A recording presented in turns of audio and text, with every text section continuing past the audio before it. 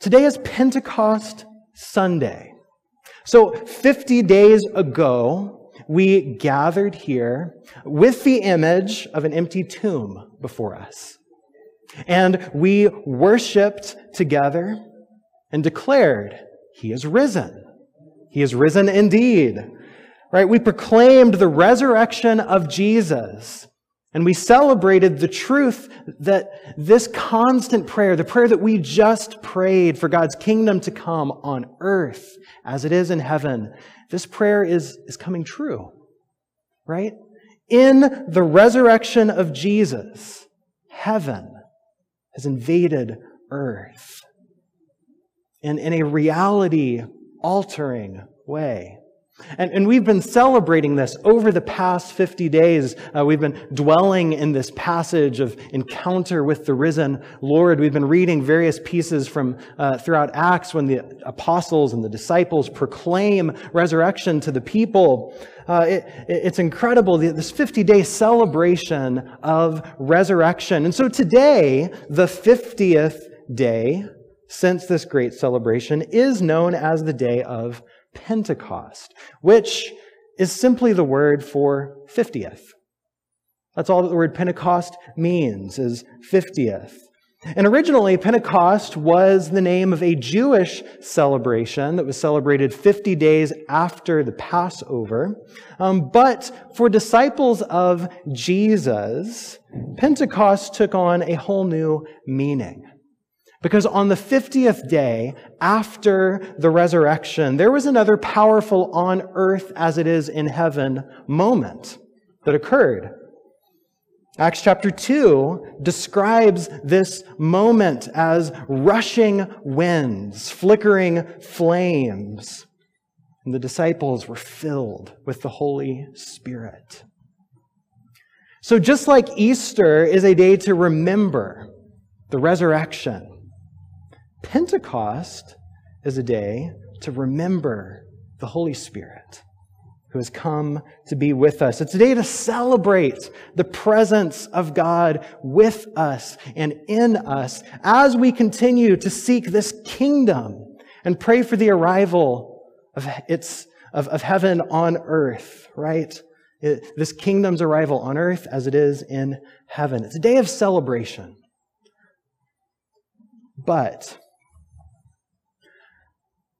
it can be very difficult to celebrate the presence of God in the midst of a world where there is so much chaos and so much pain. Last Sunday, as we gathered together, we shared a moment of silence after the news of 21 deaths, 19 of which were children. Young children at school, and 2 adults, in a Texas elementary school shooting. After last Sunday, I saw a disturbing and shocking headline that read, "Over Memorial Day weekend alone, there were 14 mass shootings in the United States of America." 14. A mass shooting is defined as a shooting where 4 or more people are injured. Across the country, over Memorial Day weekend, there were at least 9 people killed, more than 60 people wounded. And then after the holiday weekend, many of us saw news this past week of yet another shooting in yet another unlikely place. This time, a hospital in Tulsa, Oklahoma. A place meant for healing became a place of great harm. 4 people were killed there. Several more were injured. All of this that's going on in the world around us, and we are still very aware of this war that rages in the Ukraine, of refugees that are seeking safety after their homes have been destroyed. Violence, death, destruction. how are we supposed to celebrate the presence of God when we're so aware of all these things? How do we celebrate the presence of God in the midst of a world that seems so godless? Well, we're not the first ones to wrestle with this question. If you have your Bible, open up to Romans chapter 8. Romans chapter 8 is where we are headed together this morning. Romans 8 is an incredible chapter. It is an extensive and practical and theological reflection on the Holy Spirit. Many Bibles, as you're turning there, may very well have a heading right over Romans chapter 8 that reads something to the effect of life in the Spirit. Life in the Spirit. In this chapter, Romans chapter 8, Paul is celebrating the presence of the Holy Spirit. If you look at verse 11, he writes that the Spirit of Him who raised Jesus from the dead is living in you. That's amazing, right? The very Spirit who overcame the power of the grave and brought Jesus into resurrection, that same Spirit dwells in you and those who proclaim Christ as Lord. And yet, Paul also wrestles with the reality of suffering in the world. He wrestles with the fact that this place is not as it should be. This place is very broken. And as he wrestles with this tension between celebration and suffering, he writes that it is actually precisely amidst this pain that the Holy Spirit has a profound presence. And so let's read together. Romans chapter 8, we'll begin in verse 22. Romans 8, beginning in verse 22. We know that the whole creation has been groaning as in the pains of childbirth, right up to the present time. Not only so, but we ourselves, who have the first fruits of the Spirit, groan inwardly, as we wait eagerly for our adoption to sonship, the redemption of our bodies. For in this hope we were saved, but hope that is seen is no hope at all. Who hopes for what they already have? But if we hope for what we do not yet have, we wait for it patiently. In the same way, the Spirit helps us in our weakness. We do not know what we ought to pray for, but the Spirit Himself intercedes for us through wordless groans. And He who searches our hearts knows the mind of the Spirit, because the Spirit intercedes for God's people in accordance with the will of God. And we know that in all things, God works for the good of those who love Him, who have been called according to His purpose. This is the word of God for the people of God. Amen. Let's pray.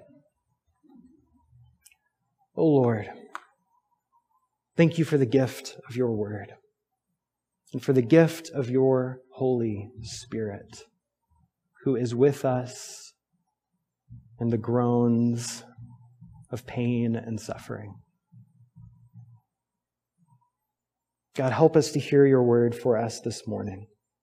I pray that as we consider Your scripture, that You would sharpen our minds and soften our hearts, that we might know You and love You.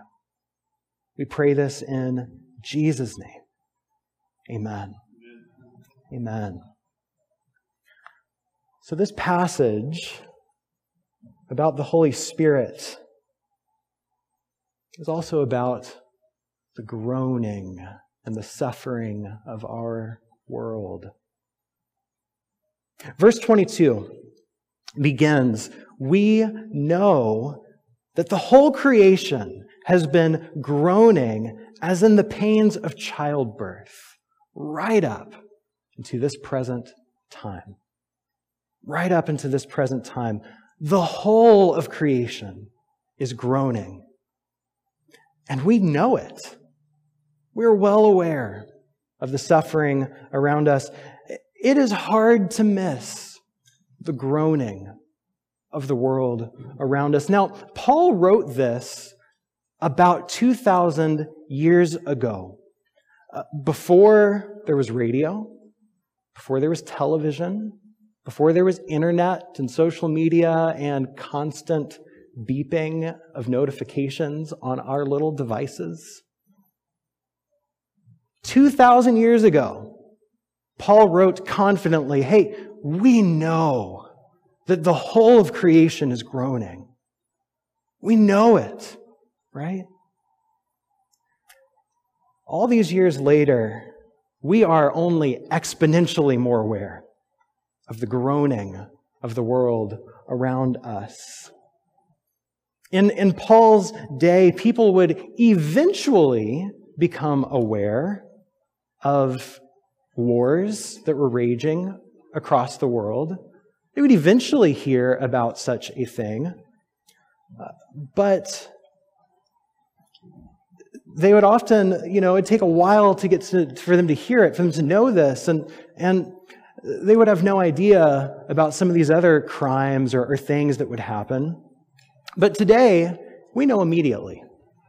We know immediately at the chime of our cell phones what's going on, not only next door, not only in our cities. We know what's going on across the world. We know it immediately, what is going on. And so, more than any other time in history, verse 22 is absolutely true, right? We know that the whole creation has been groaning as in the pains of childbirth right up to this present time.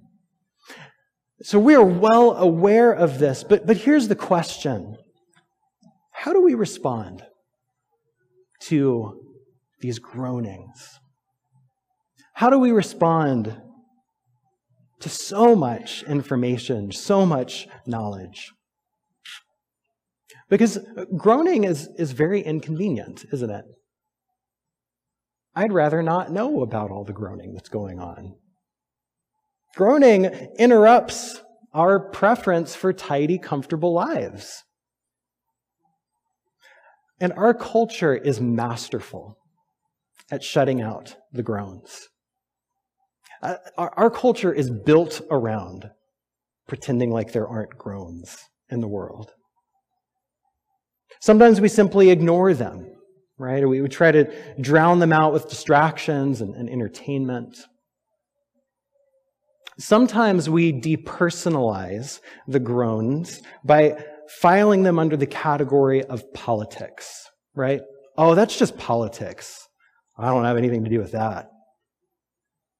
Really? Sometimes we sentimentalize the groans.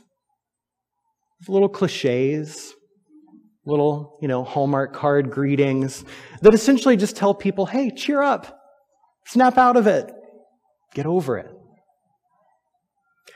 Sometimes we don't just sentimentalize things, we spiritualize things. With this increasingly meaningless phrase, thoughts and prayers, right? Our thoughts and prayers. We mean the best when we say it, but what does that really mean? Or sometimes in the midst of suffering, we just tell people, hey, you got to just have more faith. As if somehow faith is a magic wand that zaps away suffering and groaning. Every single one of these things, ignoring something, distancing ourselves from it, sentimentalizing it, or spiritualizing it in some way, every single one of these things is a response to the groaning of creation that we are all very well aware of. We witness these kinds of responses every day, and we often participate in them ourselves because it's so ingrained in us. We don't want to get too close to the groaning. And often we actually do this because we think it's for the best, right? We think that we're right to distance ourselves, to avoid things that sound or seem too political. We think it's right and good to offer nice sentiments or spiritual words. We think that this is the good spiritual thing to do. But I want to pay attention to where Paul goes next in this passage. Right? We know the whole creation has been groaning as in the pains of childbirth right up to the present time. And then verse 23. But not only so, we ourselves who have the first fruits of the Holy Spirit groan inwardly as we wait eagerly for our adoption, the redemption of our bodies. So Paul writes that as we are increasingly aware of the groaning of creation around us, instead of avoiding it, ignoring it, sentimentalizing, or spiritualizing it, we join it. We join in that groaning. We move from knowing that there is groaning around us to we ourselves are groaning inwardly. This is exactly what it means to be spiritual people. It could be easy to think that as people filled with the Spirit, we are somehow exempt from all of this pain and suffering. But what does Paul say? We ourselves who have the first fruits of the Spirit groan inwardly. It's because we have the Spirit that we're groaning. The Spirit doesn't exempt us from that. He draws us into it. In the next couple of verses, Paul connects this state of groaning with the hope that we have, which doesn't make much sense to us, right? What do you mean, hope and groaning? Those don't go together. But here's the deal. Being Spirit-filled, hopeful people does not mean being an optimistic, happy-go-lucky people. In fact, in many ways, being Spirit-filled people means that we will groan even more than everyone else. We will groan even more than the rest of the world. Being Spirit-filled people with a deep-set hope means that we will sense the world's brokenness even more. Let me put it this way. I grew up in a broken home. My parents divorced before I was even a year old. And my whole life I grew up between these two different homes in the midst of this divorced family. And it shaped me quite a bit. It was a painful experience. I often, growing up, felt this sense of homelessness, right? Is it here or there? I don't know. Is it both? Well, home is one place. What does this mean, right? And so I wrestled with this throughout my life. But here's the deal. As much as that shaped me and formed me, there are many ways in which I never knew the difference. I was less than a year old whenever my parents got divorced. That's all I ever knew. I was so young when it all happened. I never knew anything different. But my older brother was 8 when my parents divorced. He was 8 years old. In that season of divorce, and the rest of his growing up was remarkably painful. Because he did know the difference. He had grown up for 8 years, knowing what it was like to have parents who were married to one another, who loved one another, having one family, one home. And he knew what it was like for all of that to fall apart and become broken. And so his groaning became even more pronounced than any groaning that I did growing up in that same context. And so here's what I'm saying. People who live in the world apart from Christ, apart from the filling of the Holy Spirit, have an experience much more like me growing up in a divorced home, right? They know there's something wrong. This is not the way it's meant to be, but they don't know any different, right? There's a groaning, but I don't really know what else it could look like. This is all that I've ever seen. But those of us who do know Christ, those of us who have experienced, been filled, live life in the presence of the Spirit, are much more like my older brother in his experience growing up in a divorced home because of the life of Christ. Because of the presence of the Spirit, we know some measure of life as it's meant to be. We know a little bit about what creation, what life was supposed to be. And so we are even more aware of the ways that it's not like that. Because we have tasted the goodness of the Spirit, we're even more aware of the bitterness of pain. And so we groan. We groan. This is actually what it means to be a people of hope. This is actually what it means to be hopeful people. You might think that's not what I imagine when I think of hopeful people. People groaning. Yeah, that's what it means to be people of hope. Because being hopeful does not mean being chipper. Because we are utterly convinced of this hope, we groan with the rest of creation as we ache and wait and long for that redemption to finally and fully come. That's what it means to have hope. If we're going to be a people of hope, then we are going to be a people of heartbreak. Because we're going to know what it's like when things are broken. We know the groaning of creation, and so we ourselves groan inwardly with it. So creation is groaning, right? We are groaning. What is God doing?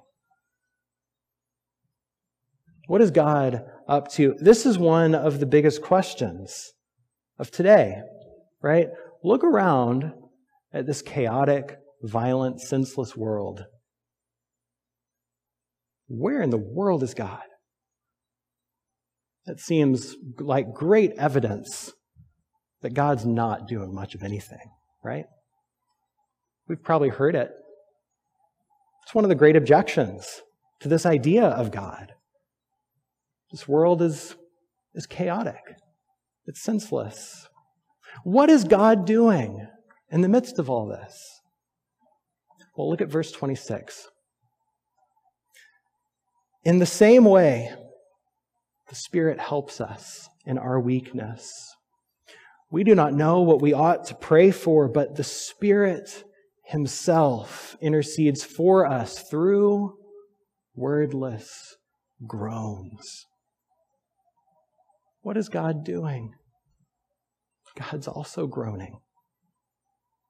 The Spirit is also groaning. Just as God the Son took on flesh and suffered on the cross, so God the Spirit takes on our suffering and groans with us. Jesus came to dwell with us and suffer among us.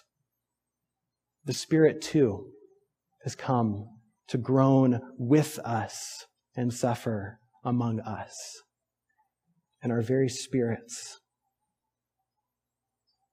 And the groans of the Spirit are surely far deeper than ours ever could be.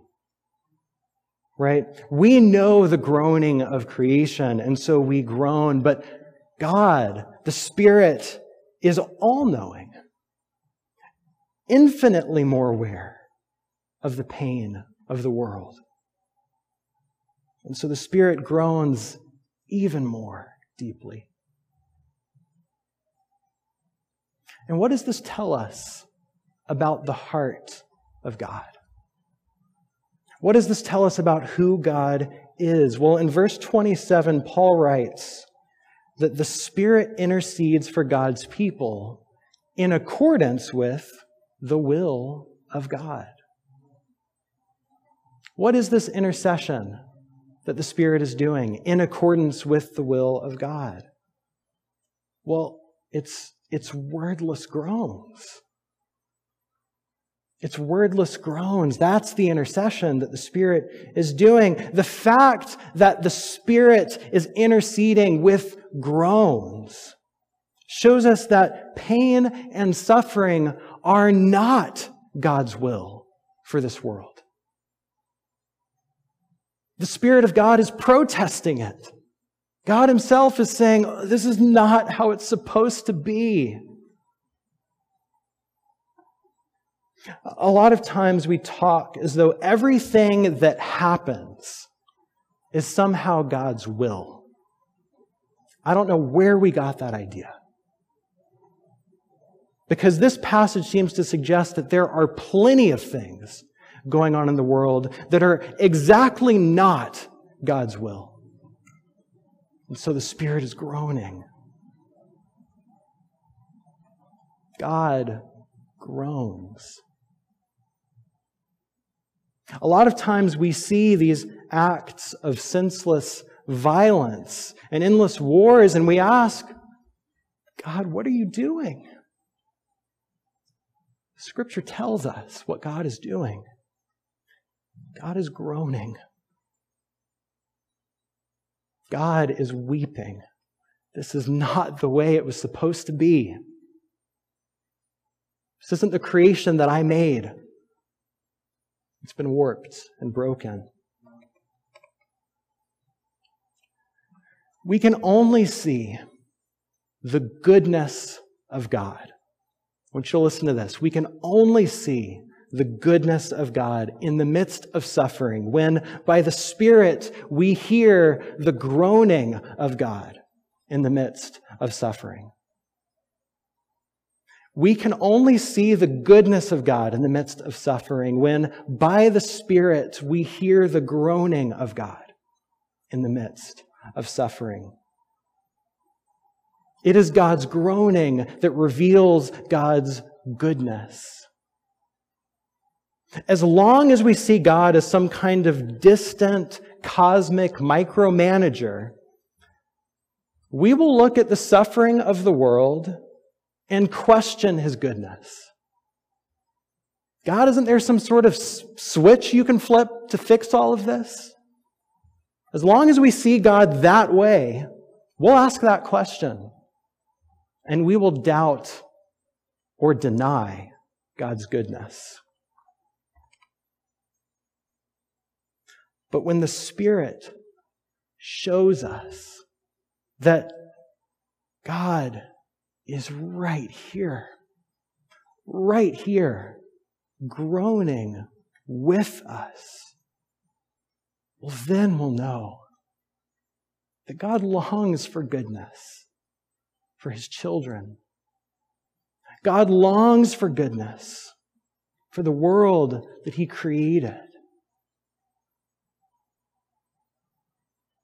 There's not a magic cosmic switch to be flipped. Instead, God sent His Spirit, who groans with us, who transforms us, so that we might transform the world around us. God is right here with us, groaning. That's how we see God's goodness. And it's only through this groaning that we finally arrive at verse 28. And we know that in all these things, God works for the good of those who love Him and have been called according to His purpose. Romans 8:28 is not a Hallmark card and should never be read by itself. Ever. It is only through the deep, painful groans of the rest of chapter 8 that we finally arrive at this hard-fought, deep, groaning goodness of God. Romans 8:28 is not a magic switch. Romans 8:28, we only arrive at this verse through the deep groaning of the Spirit among us. It's in the midst of God's groaning that we see God's goodness. God is good, and He longs for goodness in this world. And we're convinced of this because God Himself is groaning at all the things that are wrong. This is what the Spirit is doing among us. And He has called us according to His purpose. He has called us to be part of this goodness that He wishes for His world. He's called us to be His children of light in the midst of darkness. This is what the Spirit of God is doing. And so as the sermon comes to a close, I just want to say a few things. And I want to invite us to look a little more deeply at this image that has been before us this morning. This is an art piece by an artist named Scott Erickson. It's called The Sorrowful Saint. And I think it's a beautiful image of what we've been talking about this morning. Of the ways in which our groaning is actually a way of declaring the kingdom of God. So I just want to say a few things about this. Our groans, our tears. I want to say 3 things about them. Our tears are prayer for the world. Our groaning and our tears are a way of praying for the world. Some of you say, I don't know how to pray. I don't know how, I'm not a praying person. I mean, I want to pray, but I don't really know how to do that. I don't have the words, right? I don't know what words to say. The Spirit is interceding with groans too deep for words. You don't need words to pray. Our tears are prayer enough. Our tears are prayers for the world. We need to move our awareness of the suffering that's going on down into our spirits, where the Spirit of God will meet us, so that our tears can become a prayer for this world to be renewed. But our tears are also a proclamation to the world. In our groaning, we're saying, this is not how it's supposed to be. There is a world better than this. There is a kingdom beyond this. This is not the way God intended it to be. And so by groaning, we're not resigning ourselves to this world. We're maintaining hope that God's going to make this right one day. Our tears, our groaning is a proclamation to the world that there's more than this. Whenever we see headlines come through every day, the ache in our heart is not only a prayer for God to make all things new, but a proclamation that God will make all things new. But it's not proclaimed by shouting it at people. It's proclaimed by groaning with the ones who are groaning. And it is in this way that our tears are actually watering the seeds of the kingdom. And that's what I love about this picture.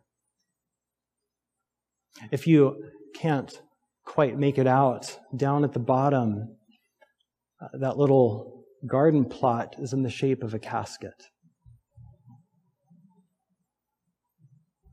And so it's directly in the face of death that this sorrowful saint pours out their groaning and their tears. And through those tears, new life begins to spring up. Resurrection begins to come forth out of death. Our tears are prayers for the world, proclamation to the world, and are the means by which the seeds of the kingdom are watered. Every week we pray, your kingdom come. Your will be done on earth as it is in heaven. Our tears water the growth of that kingdom. So may we be a people who groan with the Spirit. And in these groans, proclaim that the kingdom will come.